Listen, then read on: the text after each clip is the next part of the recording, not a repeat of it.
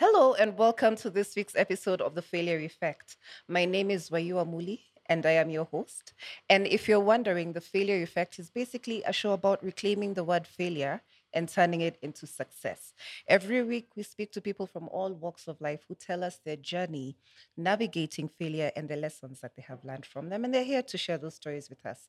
And on that note, I am really happy to have with us, I think this is a landmark moment. It's the very first pastor we have had on board. Her name is Pastor Pauline Mwarabu. Welcome to the show. Thank you so much. All right. Now, I have to say thank you so much for the courage to tell your story. I know you've been mentoring people, through your own stories of failure. Yeah. And so thank you so much for making the time for us. Right. Now, just to give you a little context, you are a career administrator. Yes, I'm a career administrator. I've worked as a district officer. Right. I've also worked as an administrator. Okay. Yeah. Okay. Excellent. You're also a businesswoman. Yes, I'm a businesswoman. You must have 7 channels of Income, yes. income. Yeah, so that's my second one. Yeah. Yeah. Okay. And finally, you are a pastor at a JCC branch, the Ongata Rongai branch. Yes, I'm one of the pastors at Jesus Celebration Center, Ongata Rongai, by the virtue of having been married to the senior pastor. Okay. But that does not make me an automatic pastor, but I'm a pastor. Okay. Yeah. That is excellent. And you've been married 20 years? Yes, I've been married for 20 years. Wow. That's a lot. That's a conversation all on its own, Right. But anyway, so let's start right at the beginning because your first experience of failure, like your defining failing moment happened really early in your life, right? So let's talk about that. I want to start by saying that actually failure has made me who I am today. Because my first major failure, of course, there were other small failures along the way, which I considered as failure. It's debatable, but to me, I considered them as failure because I didn't know that there were just normal things happening. But my first failure is when I sat for my KCSE. And after I completed the exam, I had desired so much to go to the university. And I was hopeful, but there's a voice that told me that probably you will not make it to the university. And I started planning, if I don't make it to the university, what do I do? I remember talking to one of my cousins. I told her, I've done my papers. I don't know whether I'll go to university, but I desire to. Yeah. So when the exam was out, I had a C+. Maybe you can say C+ is not a bad grade. No, it's not a bad grade. But the cutoff for that year was a B-. Right. And that means that I would not get an automatic admission to go to the university. And by then, the parallel programs were not so common. And the private universities were also not common. I think there was DESTA or something like that. And then my parents would not afford me, would not afford to take me to a parallel program. So, and the most hurting thing I had in mathematics, that was a real failure. Oh, okay. I always say that I had a mathematical accident in high school. Oh, man. So I decided to repeat. But failing at KCSE was a combination of so many factors. Yeah. Maybe you can allow me to talk about my early childhood. Sure. I grew up in Nyeri. I was born in Nyeri. I grew up partly in Nyeri, partly in Coast. And when I growing up, we had a lot of problems going through school and the like. But my mother was like the backbone of our family. So she worked very hard to ensure that we went to school. But along the way, she got depressed. And when she got, it was a clinical depression. That means she had to be in and out of hospital. And we are 9 of us. We were 10, one passed away when I was not born. So we are 9 of us now. And I am among the last borns. So between me and the brother I follow is a whole 10 years.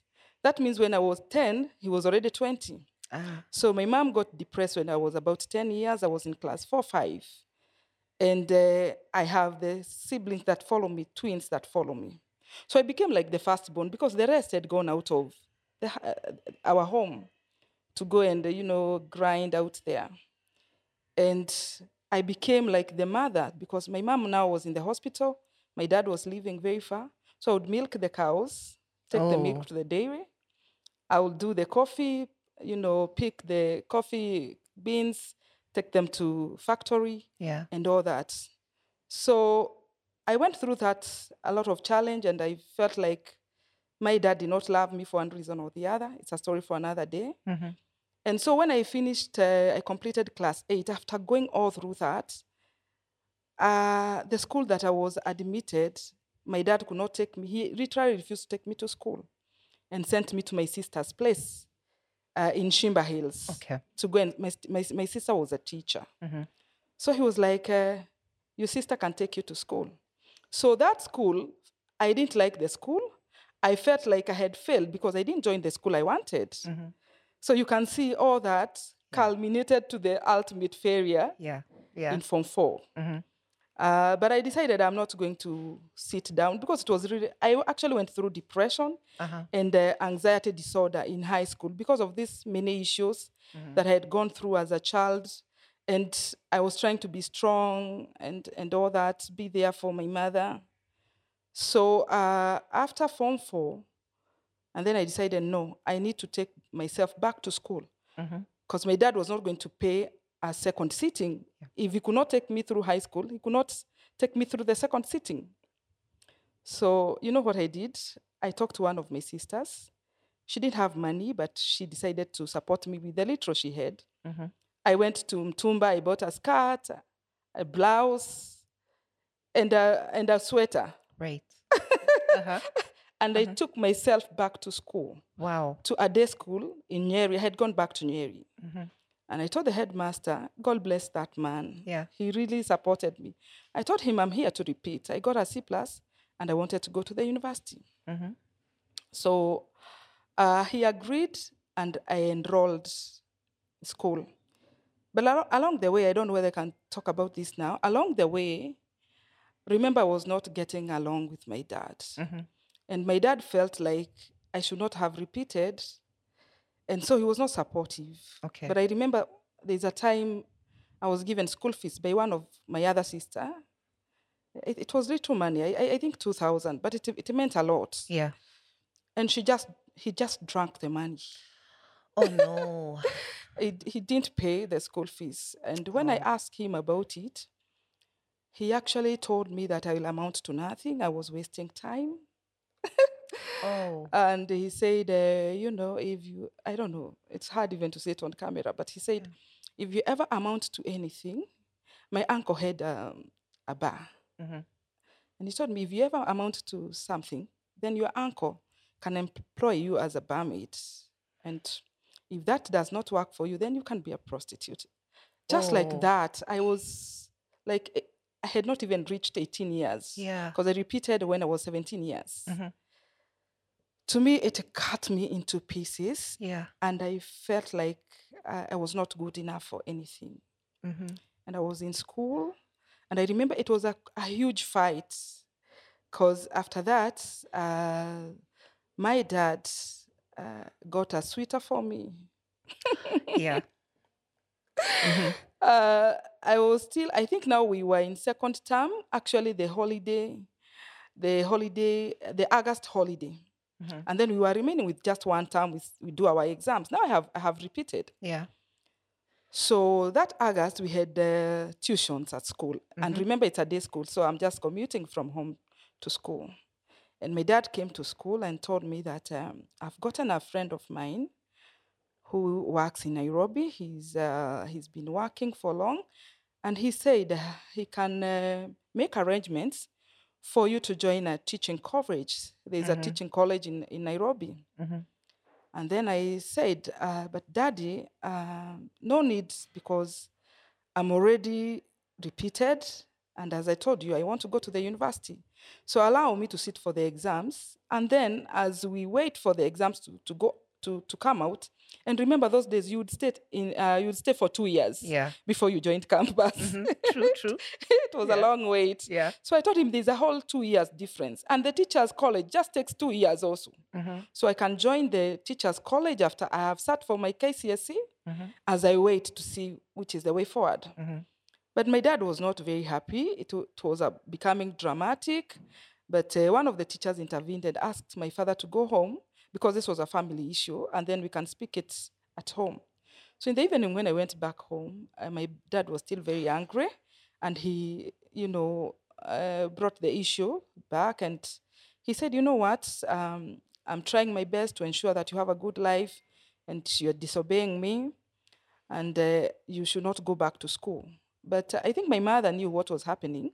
So we had this kitchen. It's a funny, I wish I took a photo of that kitchen before I brought it down. Okay. We had a kitchen made of timber, and it had these big spaces in between the timbers. And I saw my mom. She had recovered, and by that time, and she was on medication, but functioning very well. And she told me, "Don't agree. Your dad, want to marry you off. He has already gotten a suitor for you." So I refused to, go to Nairobi. And my father just denounced me and told me, "You're not my daughter." And he talked a few other things that, I have been working very far from home, and to me, you remind me of some pains. I don't know which pains were those. I have never known until today. But I understand the sibling that died was just ahead of me and was called like me, and there were issues about that child. So when I was born and renamed the same names, there were also issues. But to cut the long story short, I told my dad, for the first time I spoke my vision.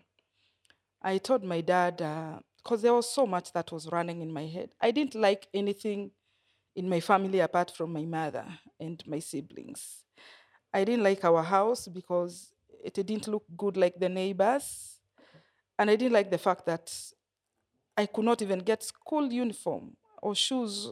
I remember I had to do vibaruas to buy my first shoe in high school, because when I was joining, I went with torn shoes, and it was funny. And I had gone through a lot of, ridicule by the fact that my mom was getting depressed, and the fact that we had issues. So I told my dad, you know what? There's one thing I want to do. I want to go to the university so that I can get a good job. And when I get a good job, I'll build you people a permanent house. Because I really wanted to see ourselves in a stone house with good floor, like the kids, other kids of the teachers, especially those ones who came from the family of the teachers. They were living well. Yeah. And my dad told me, you cannot do that because you're not the best child in this family. You're not clever than your sisters. They were clever and they never went to university. So I don't think anyone can go to university in this family. So the whole issue of, again, feeling like I'm not good enough came back. And my dad told me, you can do whatever you want because you have refused my advice, but I don't think you'll ever go to university. But if you manage to go by any means, please don't help me. Never help me. So my mom intervened, and she was like, no, I don't talk like that to a child. Yeah. Let her dreams come alive as we go along, because God is great. You never know. And my dad changed the story. He said, you know what? We are old. I think that time he was about 68. They are about, we are old. We are dying. By the time she finishes university, we may never be alive. And my mom said categorically, I'm not dying. Hell no. If this child wants to do a few developments in this house and in this family, I will wait. I'll not die. And sadly, my father passed away when I was in the university, sadly. But I managed, after all that drama, I sat for KCSE, and I ran away from home because I really didn't know what to do. I had completely fell out with my dad. And I mentioned to you that I was suffering from anxiety disorder in high school and some kind of depression. Yeah. And because of that, I became very paranoid. I felt like I was going to die at some point. So in high school, I think in Form 2, I had gotten born again, preparing to die. Okay. So that was another reason why we fell out with my father, because my father did not entertain this thing of saying you are born again, you are saved, and all that. So that's why I ran away from home because I felt I have finished Form 4. My dad has a suitor for me, and I go to a different church. So I went to my sister's place. And when the exam came out, I had gotten a B. Wow. Congratulations. And I didn't have an E in mathematics. What did you have this time? I had a D plus. Which is, Well, I mean, this is the whole it's- definition of things, you know? it's good. Yes. It's far much better than an E. Yes. And one of the miracles that happened, because this was a day school, I would say a village school, by the fact that I passed very well, the school was very happy. The school administration was very happy. They went looking for my dad. And actually, they really entertained him that day. He was bought beer. He came home drunk, singing about my daughter. My daughter has passed. For the first time, I became daddy's girl. Right. Yeah. And we became very good friends, apparently, after that. Oh, that's good. Yes. We became very good friends, even when I was joining University of Nairobi. My dad had to come for my letter of admission. It didn't go through the postal address. He had friends. He personally went for the letter. Wow. And so we became very good friends. Unfortunately, he died when I was in second year. And he never lived to enjoy the fruits of my labor, as he prophesied upon himself. Right. But my mommy made it. I constructed a good house for her. She's living well, I can say. That is excellent. And also you, I mean, considering the fact that your first failure was in education, but right now you're well on your way, you're determined to get, what sort of advanced degree are we talking about? Actually, I got a first class honors in the university, and I got a scholarship to do my master's. Yes. So I hold a master's degree from University of Nairobi. Right. Yeah. Are you going to be heading off towards PhD territory? I'm still thinking. Excellent. So I think at this point, before we continue with the rest of your story, there are two things here. First of all, dealing with depression and anxiety disorder, you can see it from the perspective of a teenager, but I'd like do you have any words of advice for parents whose children are in that situation? Like, had you had the right parenting, what would you have wanted your parents to do for you at that point in time that you think other parents can benefit from, hearing? First of all, I'll say that when you have mental issues with teenagers, it's quite complicated, because most of the parents will always mistake this for the adolescence, the puberty stage. Yeah. And I remember in high school, as I said, I was living with my sister. And when I started having those anxiety, panic disorder issues, because my sister was teaching in the same school, I remember she recommended that I go and see the guiding and counseling teacher. Right. Because they thought maybe I don't want to go to school, or I have other personal issues. But what I would advise is work with your child. Okay. And for me, I don't really blame my parents, because I think that was a different generation. And given that my mother was suffering from depression, she had gone through a lot. Yeah. And the stigma that was attached to depression those days. Yeah. We never even called it depression. I remember going to school. I didn't know what my mother was suffering from, because we woke up one day and she was just making noise, quarreling everyone. And we thought we have made our mother upset. But when I went to school, I remember one of kids telling me, your mom is mad. Oh. And because of that stigma, people never used to talk about it. But currently, as a parent of almost a 20-year-old daughter, one of the things I have learned is to be able to speak to your children, to be able to have that one-on-one conversation. Because like me, I really didn't have conversations with my parents. Okay. I think because I was almost the last born, I don't know. Yeah. But I could not sit, even with my mother, we didn't have those conversations that we could talk one-on-one. And because of the hardships we were going through, even getting small things like pads and what, you ask for it and it's like Nivita. Yeah. Like there's no money, Yeah. you try. So I would advise parents to ensure that they seek help. Like if you're not able to talk to your child, ensure there are so many practitioners nowadays. Ensure that you enroll your child to somebody who can work with them and speak to them. And Okay. I've been doing that. I'm not a psychologist, but I've been listening to so many young people, especially in the church setup, who just, I run an open door kind of an office, and they can just pop in and they just talk to me. Yeah. I understand the value of that because I didn't get it when I was growing up. Okay. Yeah.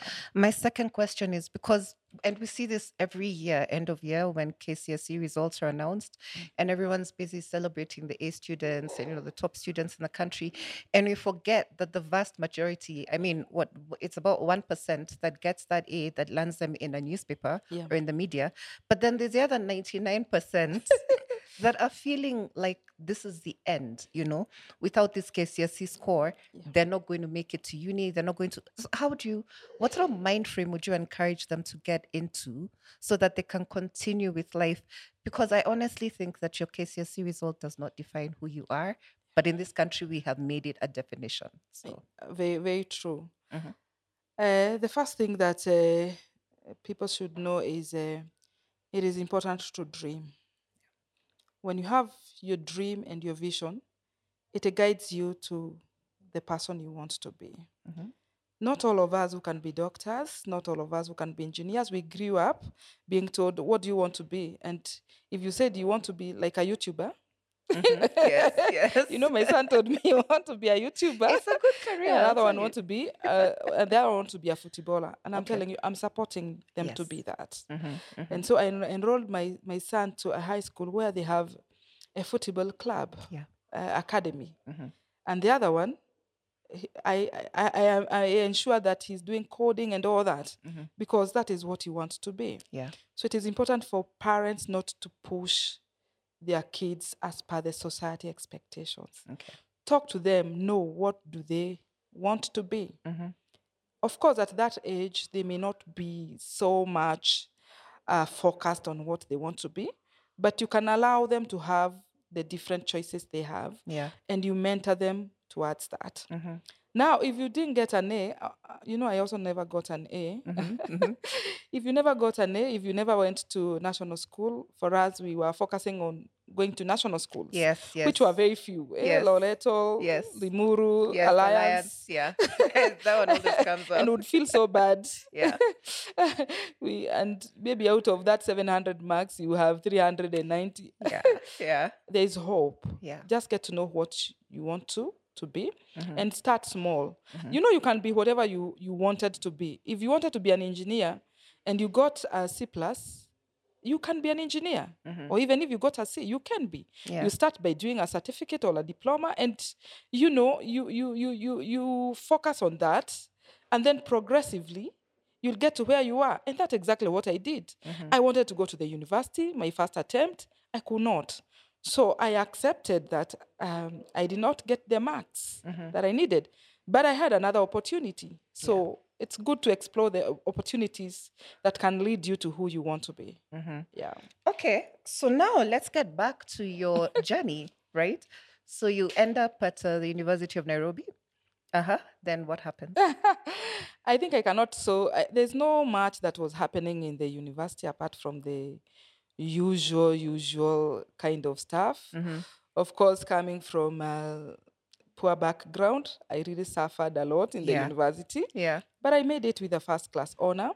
And the failure that I had experienced in Form 4, now I saw the purpose of it, because anything that happens in your life, it has a purpose. If you look at it keenly, whether it's good or bad, it leads to a purpose. Yeah. And that's why, being a Christian, my Bible tells me that everything worketh for good. Yes. So that C plus I got and an E in mathematics ensured that I repeated, and I did my KCSE the following year, and I went to the university. So that's how I met my husband, because he was struck the year that I repeated. Okay. So we met in the university, mission ground, because, I was this fiery for Jesus. I would go for missions and he would go for missions. So we started dating in the university, and immediately after university, we got married. Okay. But for me, when I was looking for somebody to get married to, I was focusing on kind of a career, a professional person. Okay. Because what I didn't say about my father, even with all that drama, he was very committed to his church. And he was a catechist. He would teach people catechism. Okay. And to me, I didn't want to grow up in a preacher's house, though, because of what I had gone through with my father. So I didn't want to get married to a pastor or something. So I looked for somebody who did not look like a pastor. Because my husband was pursuing a Bachelor of Commerce in Lower Kabete. So I knew I was in safe hands. And even when we were getting married, that was one of the agreements that, none of us will ever be a pastor. Okay. Right. But before I talk about him being a pastor, I think I go to the second failure. Yeah. So here we are married. We're from university. We get very good jobs. Okay. First, we didn't get very good jobs. We got these internship jobs. He was an intern with an international NGO. And for me, I was teaching. Okay. I went for a UT. Thank God, those days, TSC was not chasing people like today. Yes. So I got a UT job in Mombasa, and him was working in West Pokot. As an intern, as an accountant intern. What a way to start a new marriage. Yes, the distance was huge. And after his internship, he was absorbed by the organization, and now he got a good salary. We had already welcomed our firstborn, and life was good, still commuting from, we were operating from West Pokot in Mombasa. And then after he was confirmed, he was transferred to Homa Bay. That was also very far. But at least we had this good money, I would say. Yeah. We were able to buy our first car. It was good. Yes, yes. Wait, what year is this that we're talking about? Yeah. What year? This was around 2004. Okay, excellent. 2004. So 2004, we are driving. And then we agree, because a friend of mine tells me, University of Nairobi, they're offering scholarships to people who got first-class honors. Yeah. So I apply for the scholarship, and I get it. I'm admitted. So I end up resigning from my job, and his salary would take care of us. Then when I joined master's program, he was transferred to Tana River. So the family now... Yeah. Right now, we were living in Homa Bay because when I left job to join my master's level, the family moved to Homa Bay where he was working. Right. You get? Yeah. Then he's transferred to Tana River. Again, we move to Tana River. And he's doing well, meeting his targets, being one of the best accountants. Actually, that year he had been one of the best accountants the organization had. But along the way, something happens from the station where he came from, Homa Bay. I think in his handover report, there are some irregularities the boss had done, and he did not include it because, we are Africans, we have to cover each other. Cover each other's shame. This is true. And then the whole thing is unearthed later. So the whole management was sent packing, irrespective of the fact that he was one of the best accountants at that particular time. So this is, he's been sent away at the Tana River station for something that happened in Homa Bay. Precisely. Remember, I'm not working, I'm doing my master's. Yeah. So that one threw us off balance completely. Yeah. He had taken a loan to buy the car. As you do. And that's how we do. Yes. And we want this good life, soft life. Yeah. So we have no income. We are living in a rented house. And that end of the month, because he was fired around, around the 20th. So we thought at the end of the month, at least, we know the HR regulations. Yes. After you have worked more than 15 days, you should get your full salary. Yeah. So for us, we are hopeful for our salary. Then we say, maybe once we get the money, we can move to a smaller house and all that and see how life can be. But shock on us, we checked on the ATM. We checked. Nothing. There's no money. Because summary dismissal. Not because it's a summary dismissal, because he has a SACCO loan. So all his gratuity for that, all his everything, salary and all the allowances, they were sent to offset the loan. Ooh. And it was not even enough to offset the SACCO loan. Ooh. And with SACCO loan, Yeah. Your guarantors, huh? Yes. Yes. Yeah. So we start getting Of calls. course. No, please settle your loan. You're Yes. being harassed. Yes. But because we have a car, we decide let's operate a taxi. Mm-hmm. But it didn't have a PSV. Mm-hmm. And we couldn't imagine, you can't waste money. So you can't go for a PSV when you Yeah. have no money. Yeah. And along the way, we are chased from our house. But fortunately, my father-in-law had a house in Malindi where we were living because, you couldn't stay in Tana River Yeah. because of the insecurity. Yeah. So we were operating from Malindi. So we were given a one-bedroom by my father-in-law. That was very considerate of him. Free Yeah. of charge. We were not paying any rent. So we move in there. And we give our car to somebody to operate a taxi. But this person is conning us. Of course. We are not getting any money. Yeah. He says, "Akuna wateja." Yeah. Spare And parts. spare parts. Yeah. And because it was an old car, it was a second-hand used car, locally used. Yeah. It was breaking down many times. Right. Yeah. So you can imagine Yeah. Yeah. the hassle. So we have no income. We have nothing. At one point, we were auctioned. Some of our fridge, a few items were just removed from the house in the view of everyone. And you see, the house that our father-in-law gave us, they were rental houses. So there were other people who are living there. Yeah. So we have a car, our house is well furnished because we have, we were living soft life before. Yeah. So we look rich from outside. Yeah. And then you are auctioned. Yeah. Yeah. Daytime, like everybody is seeing. So things were carried away. So we stayed in Malindi for some time. I dropped out of my master's class because I could not continue. I couldn't be able to take care of the family, and the stress levels were very high. Yeah. We were being given a stipend, I remember, 6,500. I felt I could not pay my rent in Nairobi with the same amount and then take care of the family. So I quietly had done the classes, so I was about to do the project. So I quietly just abandoned my master's program. Oh. And then we could not take care of our daughter. It's very very painful. I'm so sorry. So we asked my sister to take care of our daughter because many times we'd sleep hungry. And we were total failures. And people were wondering, you've gone to the university, 2 degrees. Yeah. And you don't have anything to eat with a car. Yeah.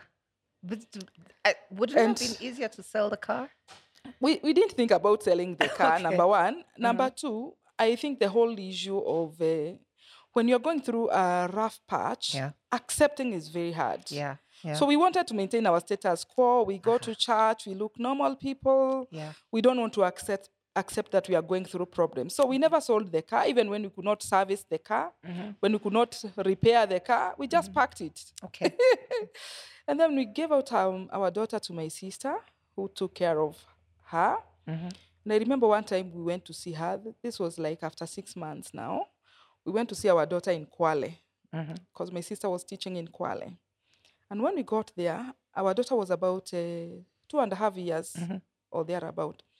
She had completely forgotten about us. And when she saw us, because my nieces, were like, "Oh, Aunt Pauline, Uncle Peter, they have come." Yeah. So she also came, calling the dad, "Uncle Peter, shikamo, Uncle Peter." And we cried. Yeah. That was a breaking point. Like, we have sunk this low, we cannot take care of our child. Yeah. So we decided to pick our daughter that day. We said, if we are dying, we are going together. The three of us. Remember, we were in Malindi, and you understand what is happening in Malindi, so we would fast also. Yeah, yeah. But this was not something that we wanted to do. So after that, I asked my sister to hook me up as a UT in the school where she was teaching. So I moved in as a CRE teacher in Kwale. And my husband was still jobless, but I also told him, you know what, get yourself a job as a teacher. So as he was looking for a job as a teacher, he was told that there was a certain Islamic school. One of the ladies had gone on maternity leave.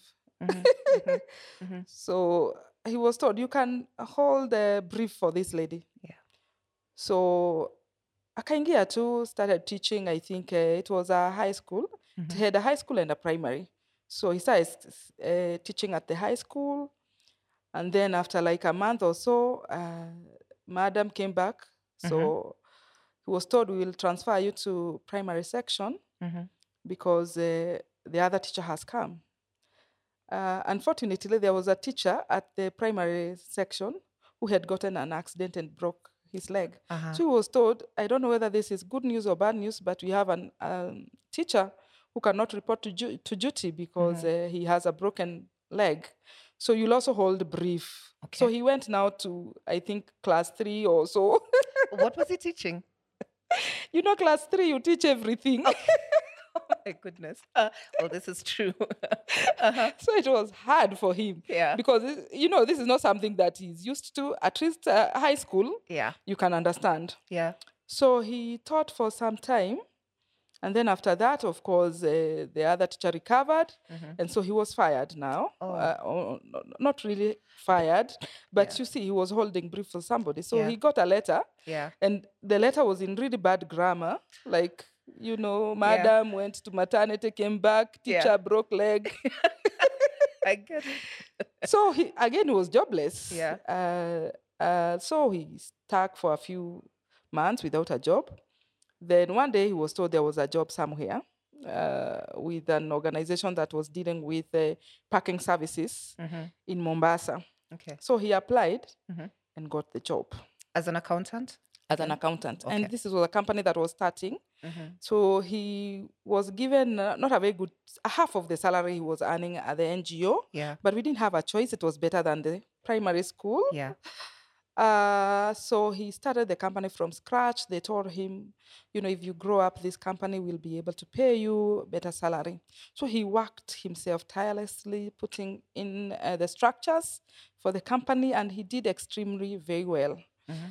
And after some time, because they were collecting some good money, parking now in Mombasa town, in terms of millions every day. And he reminded the employer, you said if we do some amazing job, you will increase my salary. But the salary was not increased. And there's one time after working like for an year, this was now year 2007, after working for like an year,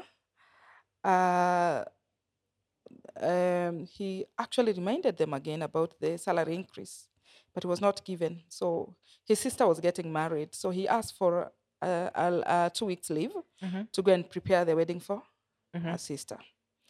He was granted. Remember, people were paying parking cash. Yeah. So when he was on leave, somebody was supposed to bank the money. They actually banked into their personal bank. I don't know where they accounts. banked, but they had a banking slip. Yeah. And my husband had no way of getting to know whether it was banked or not, apart from the evidence. You asked for the bank slip because he didn't have the back end of the procedure. Yeah. It was being reflected in the head office. So he had no way of knowing whether this one was from the bank statements. But from the head office, they were actually following up to see whether something has been banked. So that day when he was on leave, the money was not banked, but a banking slip was produced. So he did his reconciliation, his report, and sent to Nairobi headquarters. 6 months after that, he was called. He was told, on this day, there was an amount of money, about 600,000, that was not banked. Then he's like, no, I have all the slips. Then he produces the evidence, the slip he had. And for once, he noted that slip did not have a stamp. So he inquired from the person who had banked, and the person said, no, that day the systems were down. So I was given this slip and asked to come back, but they took the money. But I didn't follow up. But the truth of the matter, that money had not been banked. Yeah. So they both were sent on compulsory leave, the person who had banked the money and my husband, because he was a supervisor. Yeah. And these small companies, when you're asking for a pay increase, so that's how he was fired from the other company. Oh. So again, he's no jobless. Yeah. But this time around, I have secured a job as a DO. Okay. But the money is not enough for us. and I have gone back to do my master's. And I worked in the field for a very short time. I asked to be transferred to the ministries because I was doing my master's. I needed to be in Nairobi. Yeah. So the money is not enough. I think it was around 18,000. That was gross salary. Well, which was better than nothing, yeah. but I still needed his salary. This time we are expecting our second born, and we had stayed for like 6 years without a child, because we had our firstborn, but it was not intentional. The 6 years was not intentional. Yeah. That's a story for another day. So we are here. He is now jobless. We've prayed for a child. We are expecting, but he has no job. Yeah. And in my mind, I'm thinking, how do I take care of all this? But before he was fired, actually, when we realized that we were expectant, and before he was fired, he had taken a loan to open a business. So he says, even though I'm fired, then I will work in my business. We had opened a butchery in Mombasa.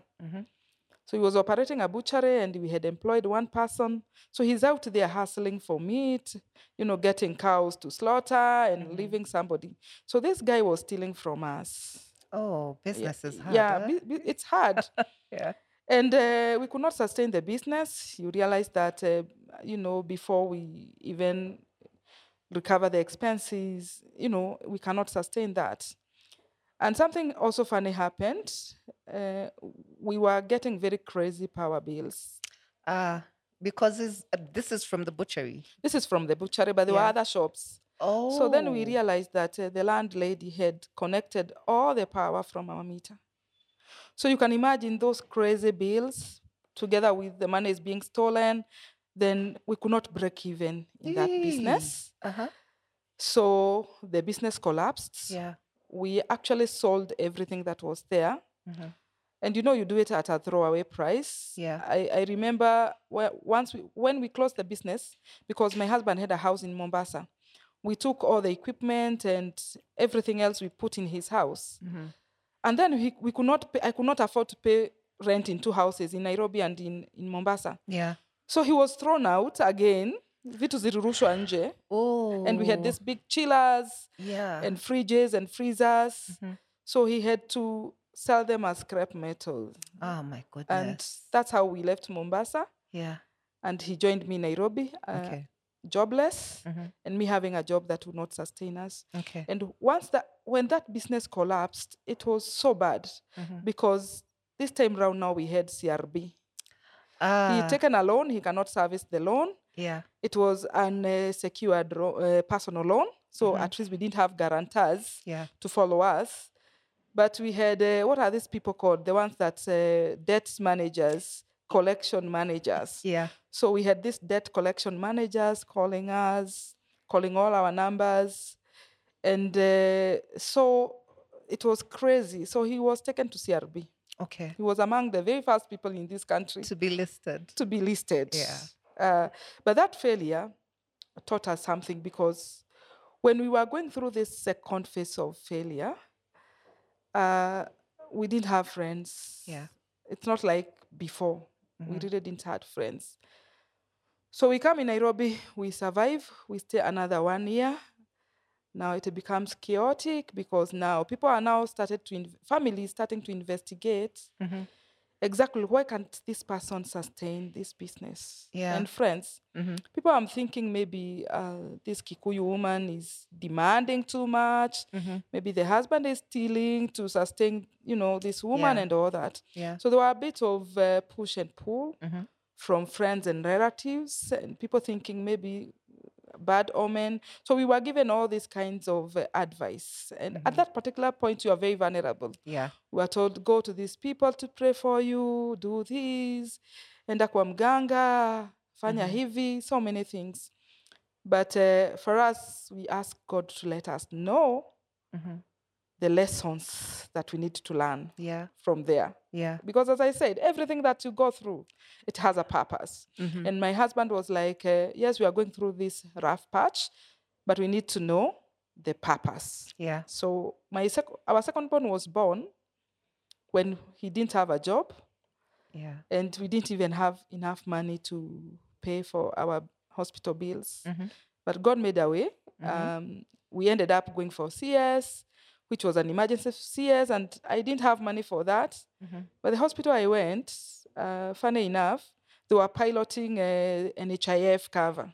Okay. So being an administrator with the government then, I was treated for free. Wow. I mean, see God. Wow. So after like 1 year without a job, he later secured a job where he works, a very good job, Okay. actually.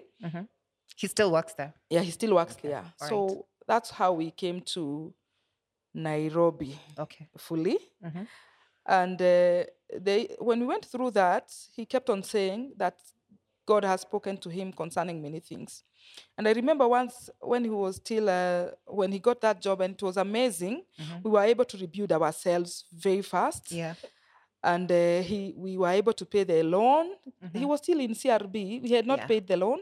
So we were able to, save with the circle, take the circle loan. Because, with the circle, the good thing with circle, I think they never used to list people in CRB. I don't know now. So he was able to take a loan from the circle, pay the bank loan, and we are able to stabilize. And with time, we were able to build a house for ourselves and all that, buy a car, and now we were living well, serving God because, we are born again. So we would do a lot of mentorship, stand with the youth.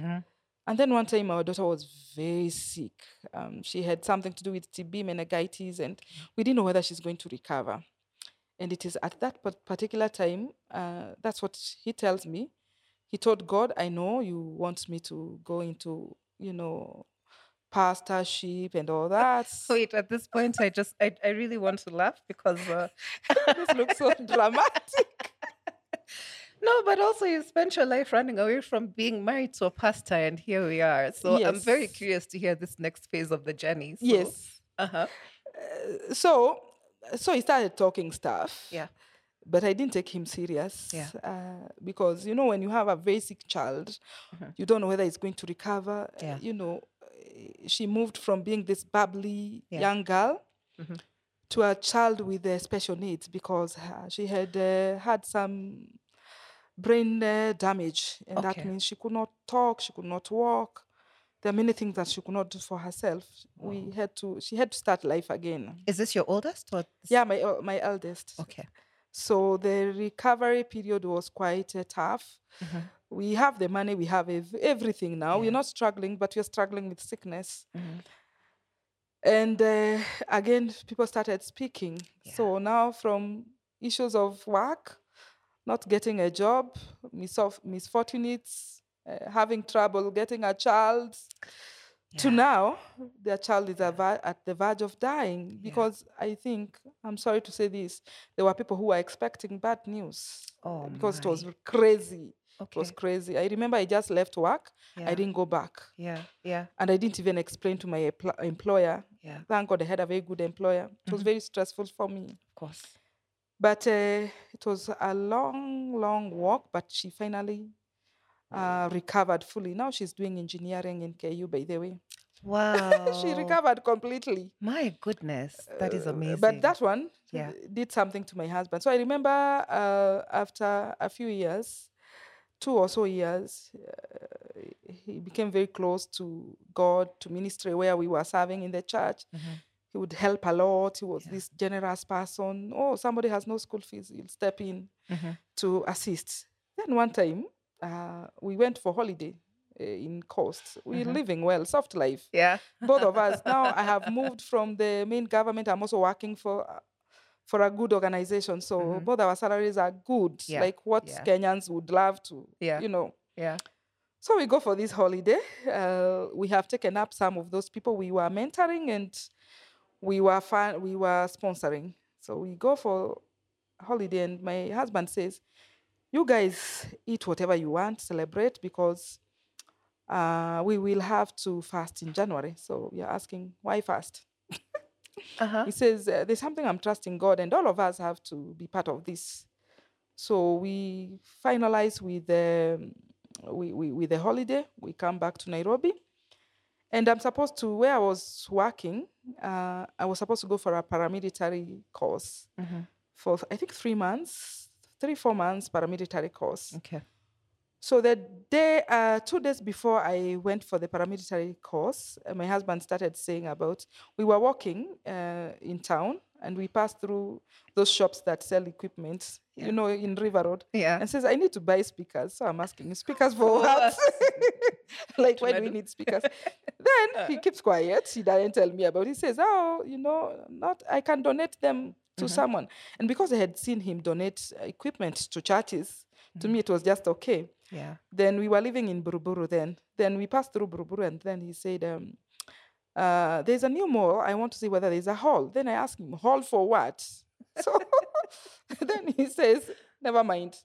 So we go home, and when we go home, he tells me our spiritual father, Pastor Lai, is having a meeting in Nakuru. And we need to go. And because we are very religious, we're born again, and we love our spiritual father, to me, I was so happy. I said, let's go. So we go to Nakuru. And unknown to me, he has booked an appointment to see Pastor Lai. So we go see Pastor Lai in his hotel, and I'm so excited. And we have other bishops in that hotel. One of the bishops there is the one who officiated our marriage, our wedding.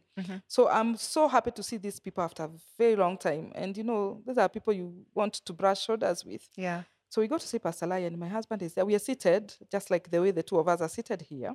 So I'm seated with my husband, and Pastor is there.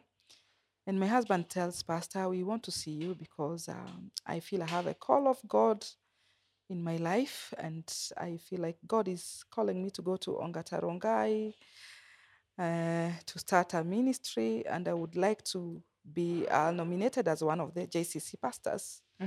I look at him like, what is this dude talking about? Yeah. Are you out of your mind? Like, how do you talk about serious issues that I have no idea about? And then the pastor talks to us, gives us a bit of counseling, tells us ministry is hard. But he says, if you have heard from God, it's good. But I think something tells him, maybe my look or something, my face, something is not okay. So he looks at me and asks, have you guys agreed?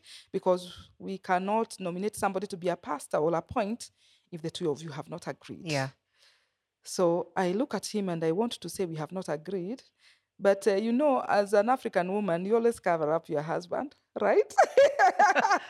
And I don't want to disappoint him, Yeah. and I say, yes. Of course, I say, we will fix this after this. Right. So I tell him yes, though we have not, I'm hearing it for the first time. Yeah. So we go out. Of course, it was a bit of a fight.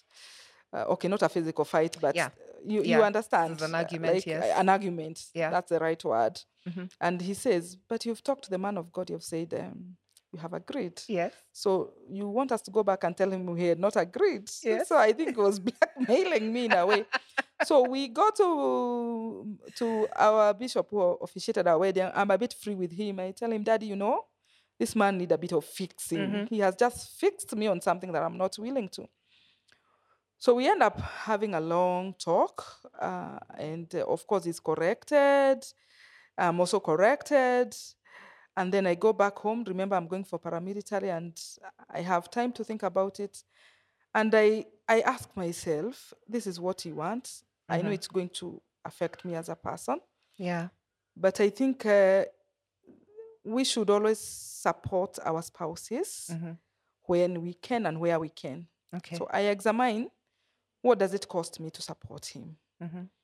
And what is the worst I can do at that particular time? What is good for my marriage? So we talk and agree. I agree that I'm going to support him. And I go to paramilitary, and he does his groundwork, and that's how we ended up being pastors. But for me, I was not a pastor because, remember, I'm not automatically a pastor because he's a pastor. This is It has true. been a long journey for me, because accepting, being able to also hear what my spirit is telling me, pray about it. So I was not an automatic pastor, but when I joined the church, now as a pastor's wife, Yes. I come and I don't look like a pastor's wife. Why you are? And our church is very conservative. But you I said, am a jeans person. I am a mohawk person. oh, So the first time I'm appearing in church, I have this mohawk and I have dyed my hair. yeah. And the first people who have come, they are women who are looking at me. Is this a pastor's wife?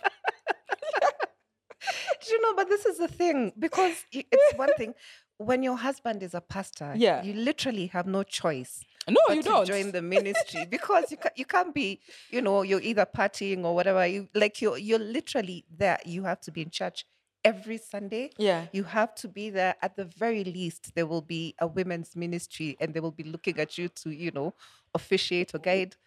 So, Actually, we didn't have a women ministry because this woman was not ready. okay. I wasn't ready, Mhm. and it took time for me to process. And I was feeling like a failure. Ah. I was feeling like I'm failing him. And sometimes he would really push me because there are things that he wants me to do Like lose the and I mohawk. cannot do. Number one, Yeah. I'm not a person who loved publicity. Now I'm Right. different. Okay. That particular time, I wanted to be a very private person. When you become a pastor, you can't be private. Yeah. Then women would come with issues, marital issues, issues to do with finances, mental issues, all these issues. And I'm there wondering, they are looking at me with the eyes, this is our mother. Kwanzaa, I was under 40. So Kwanzaa being called mom, I come from the Pentecost where we have mom and dad. Yeah. Yeah. I was really getting offended being called mom because my name is Pauline. Yeah. Mom is not my name. Yeah. The least you can call me is, Mrs. Mwarabu. So they come here, mom. Some are older than me, mom. And I feel like I have nothing for them. Yeah. And at that particular time, I looked at the challenges they were going through. And I said, because I have a heart to help too. I felt that I needed to help these women, especially those who would come with financial issues. Because when you have become a pastor, you become you solve every problem. Yeah. People will come with financial problems. They expect not just to pray for them, but to bail them out. Yeah. Yeah. And there's much more things that happen in churches over the tithes and whatever people talk about. There's a lot of sacrifices because for me, I could see the difference. Like my family, even the children paid the cost. Sometimes they will go without what they're supposed to have so that we support the ministry. Yeah. So there was a lot of sacrifices from my family. And my husband, being the generous he is, you won't come to his office and say you've slept hungry and just prays for you and tells you God bless you. No, he will ensure you have food. Okay. So I saw that even though I was not ready, I needed to step in for these women. And when I listened to their problem, it was social, financial, mental. Okay. And that's how I came into the ministry. I told God, now, what do I do with these women? And I was praying. Then this idea of having a women ministry that went beyond the spiritual principle came up. And that's how the Women of Inspired Destiny was born. We started, we will be celebrating our 3rd anniversary this June. Okay. So I came up with this concept of a holistic woman who will be financially independent, who will be a good family woman, whether she's married or a single mother, whatever status, and a person who is not ashamed to say, this is what I'm dealing with. Yeah. I need help. Because there's a lot of makeup in church, I will tell you for sure. There's a lot of veil. Yeah. We come, sounding strong, especially the pastors' wives. My burden was so much on the pastors' wives who cannot share what they are going through. Yeah. Mpaka ilipuke tu, then you are like, oh, this is from a pastor's wife. Yeah. So what we have been doing at the Women of Inspired Destiny is we come up with meetings, we organize meetings that are of different topics that touch different aspects of life. We have had mental health, and we always go for the best. For example, we have had meetings with Kendi Ashitiva. She's a renowned psychologist. Yes. We have had meetings about financial empowerment with there's a lady called Apostle Angie Murenga, very good Yes. with marketplace gospel, for lack of better words, Right. where she tells women, you don't just pray and expect God to provide. You pray and do something about it. Yeah. So if it means you sell onions, you'll go out there and sell onions. We have dealt with issues of family. We have dealt about issues on litigation. You don't know the issues that are in church concerning litigation, because people don't talk about divorce in church. True. Pastors are being divorced every day. Leaders are being divorced every day. People are stuck in toxic marriage because they're in church. Yes. For us, we deal with those issues. It may look a bit controversial, but we deal with those issues. We don't encourage somebody to die in their marriage because it's toxic. That is not God's idea of a marriage. Yeah. Yeah. Yeah. So that's Women of Inspired Destiny. And so with that, I felt confident now to be a pastor. Right. So after, I think I was prayed for on our second anniversary, which was last year in June, when we were having our second conference. Then I ended up now being a pastor. Right. Yeah. Man, I mean, what an amazing story. So just my last question, before we wrap it up is, so now life is okay, you have absorbed the lessons, you're better able to navigate the daily ups and downs of everything that's going on in marriage, with business, with the ministry. Yes, life is good. Yeah. And one of the things I did not mention, as a result of what we have gone through, we have been able to stand with so many young people. Yeah. There are people that we have literally paid, supported them in the university, linked them to people that can support them. The other day, I had a young man graduating from a university in South Africa with master's degree in engineering. And this is an orphan who would have dropped out of school. Right. And I have literally lived with people in my house. My house is like a village. I always have these people. And together with my husband, we continue mentoring so many. I actually lost count of the people we have mentored. Yeah. We feel somebody needs to be there to stand with people who are going through problems. Your loyalty is measured when somebody is going through problems, not when they are okay. When they are okay, we all want to hang with them. Yeah. When they're in that hole, black hole, that's when they test. Are these people my friends? Yeah. Yeah. That is such an inspiring message. So on that note, I think what I would encourage all of us to do is please use the handles and email addresses that you see on the screen in case you would like to learn more about the JCC Ongata Rongai branch, in case you would like to support the Women of Inspired Destiny, in case you just want to speak to Pastor Pauline and hear words of encouragement, and help her mentor some of these youths. Please feel free to use those handles. And in the meantime, we hope you have learned something extremely useful about learning from failure through this interview. See you next week for another one just like this one.